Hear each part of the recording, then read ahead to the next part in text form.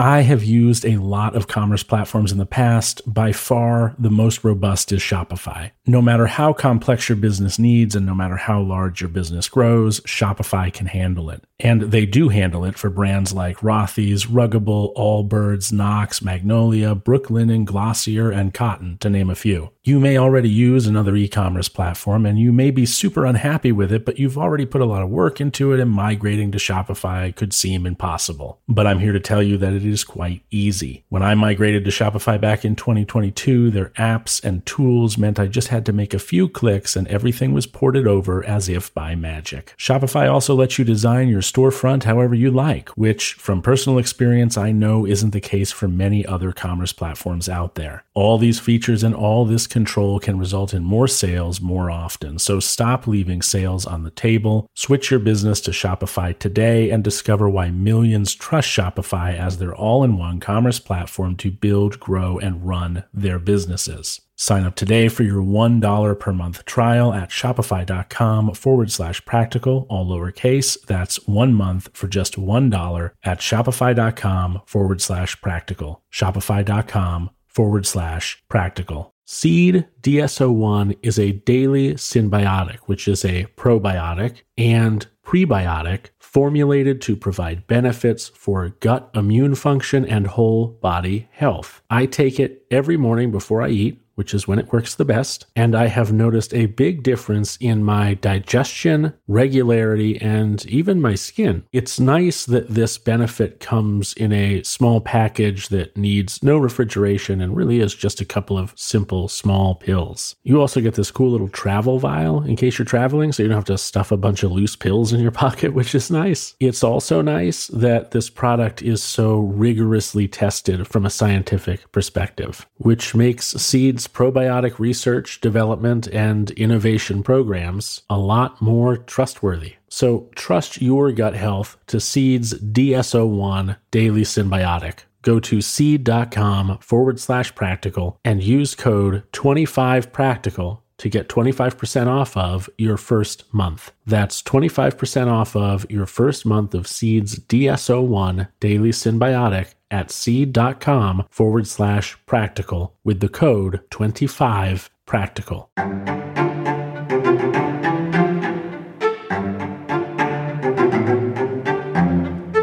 Hello and welcome back to Practical Stoicism. I am your host, Tanner Campbell. A reminder that if you want to get rid of those ads and you want to get straight to the content without having to sit through these preambles where I tell you that you can become a premium member for just $6 a month, well, all you have to do is become a premium member, a premium subscriber of this podcast for $6 a month. That will get rid of the ads, it will get rid of the preambles, and you'll be able to get straight to the point. I'd also like to thank everyone for the reviews that are pouring in. It is just amazing to get all of this positive feedback. I truly appreciate it. The show is growing at a rate I never expected it to. There are, at this point, thousands of you out there, and it's growing every day. So to those of you who have paid to become premium subscribers, thank you, because that helps me to spend more time on this podcast. To those of you who have shared me with your friends and family, thank you, because that helps me reach more people. And to those of you who have left reviews, thank you, because that helps me to continue to feel pretty good about what I'm doing. It helps me to feel like I have utility and that I'm appreciated and that this work matters. By the way, if you ever want to drop a note to me, the best way to do that is to go to stoicismpod.com, hit the contact button in the navigation menu, and use that form to drop me a note.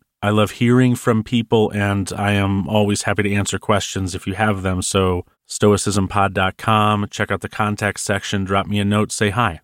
In today's episode, we're going to work through the 7th meditation of Book 2 of Marcus Aurelius's Meditations, and that meditation reads as follows.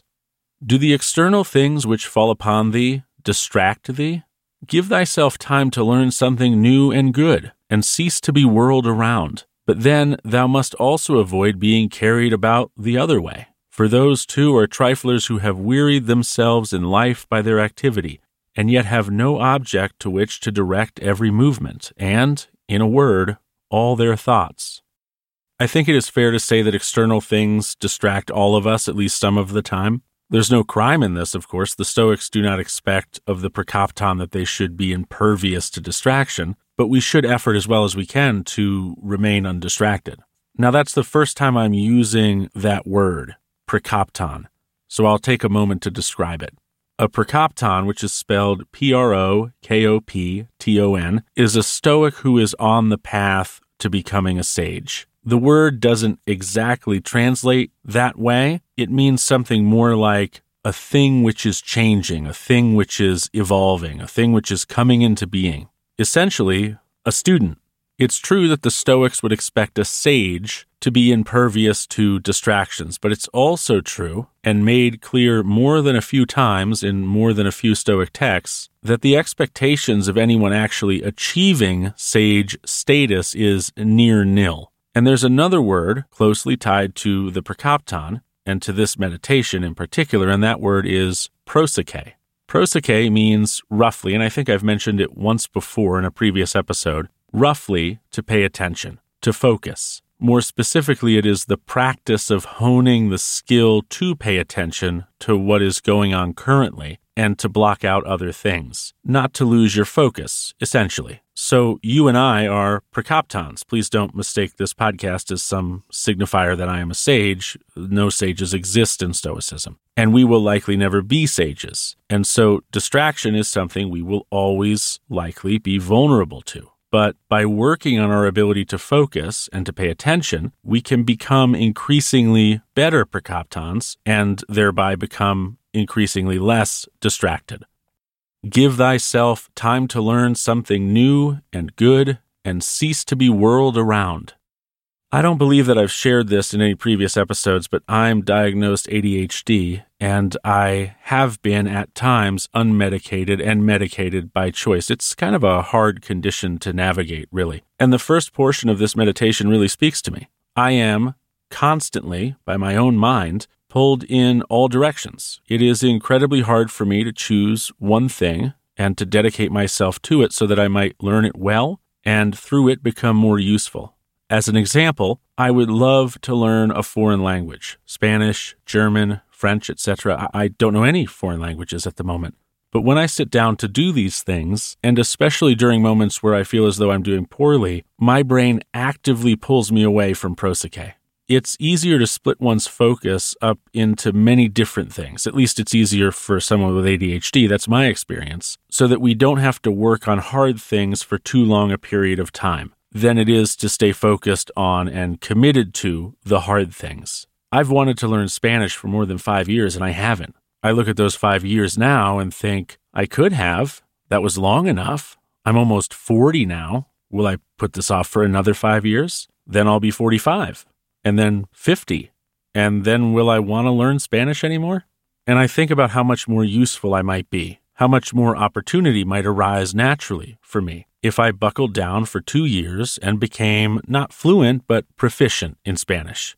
Now, you may have no interest in learning to speak another language, perhaps because you already do, or just perhaps it's of no interest to you at all. But perhaps you've been wanting to write a book, to write a song, create an album, plant a garden, get into better shape, or learn a programming language. Whatever your thing might be, there's no doubt that you've made some sort of effort, and if you've not succeeded or made good progress, then it's also likely you were distracted from it, maybe by things that weren't as hard. But how much better and how much more fulfilling would your life be if you were making progress towards whatever your thing is?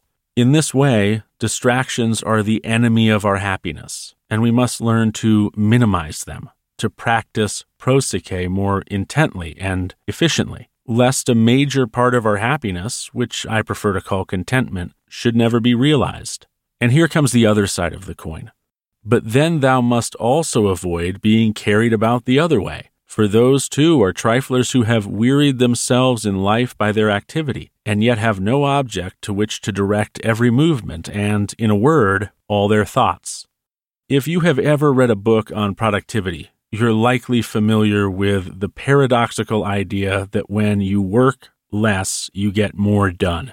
If you're listening to this podcast and you're an American, we, in particular, have this problem. Americans tie a lot of value to work ethic. I'm not saying other countries don't, but we're very well known for that. And right alongside that, Americans tie work ethic most frequently to the laboring part of work more than we do to the thinking part of work. As an example, if two men were told to dig a ditch, and the first man did it in a pair of jeans and a t-shirt with nothing but a pickaxe and a shovel, and he took all day to do it, you'd be impressed at his work ethic, at his grit and determination. Conversely, if the second man wore a suit and dug the ditch in 1 hour using a backhoe, you'd agree the end result was the same, but you wouldn't admire the second man as much as the first. Even though the second man worked much smarter than the first man, there's something about what the second man did that would feel to us Americans, many of us anyway, like cheating.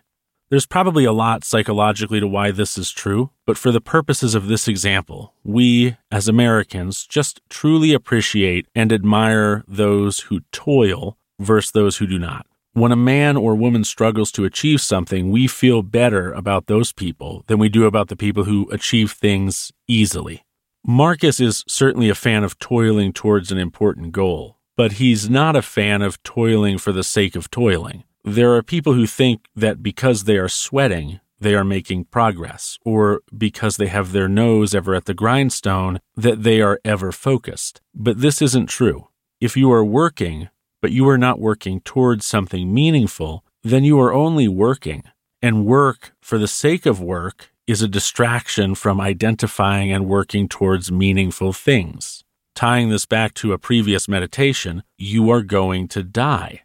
You have a very limited amount of time where you are intelligent enough, physically capable enough, and driven enough to realize your full potential. A child cannot climb Mount Everest, but neither can, in most cases, a 90-year-old man or woman. But also neither can a 50-year-old man or woman who has lost their drive. But children, middle-aged men, and old men and women, of course, are always able to work all day and to be distracted from those greater ambitions. And many do exactly that for their entire lives. But not you. Not now that you know that you are a Prakopton, just starting out on your path. You have your drive, you're learning, and you're capable right now of making the effort. So pay attention. Thank you for listening to this episode of Practical Stoicism. If you enjoyed it, if you learned something from it, consider leaving a review of this show on Apple Podcasts, Spotify Podcasts, or Podchaser.com. Again, if you'd like to get rid of ads and if you'd like to support the show, you can become a premium subscriber by going to stoicism.supercast.com, and any support you can give, I would greatly appreciate. Thank you again for listening, and until next time, take care.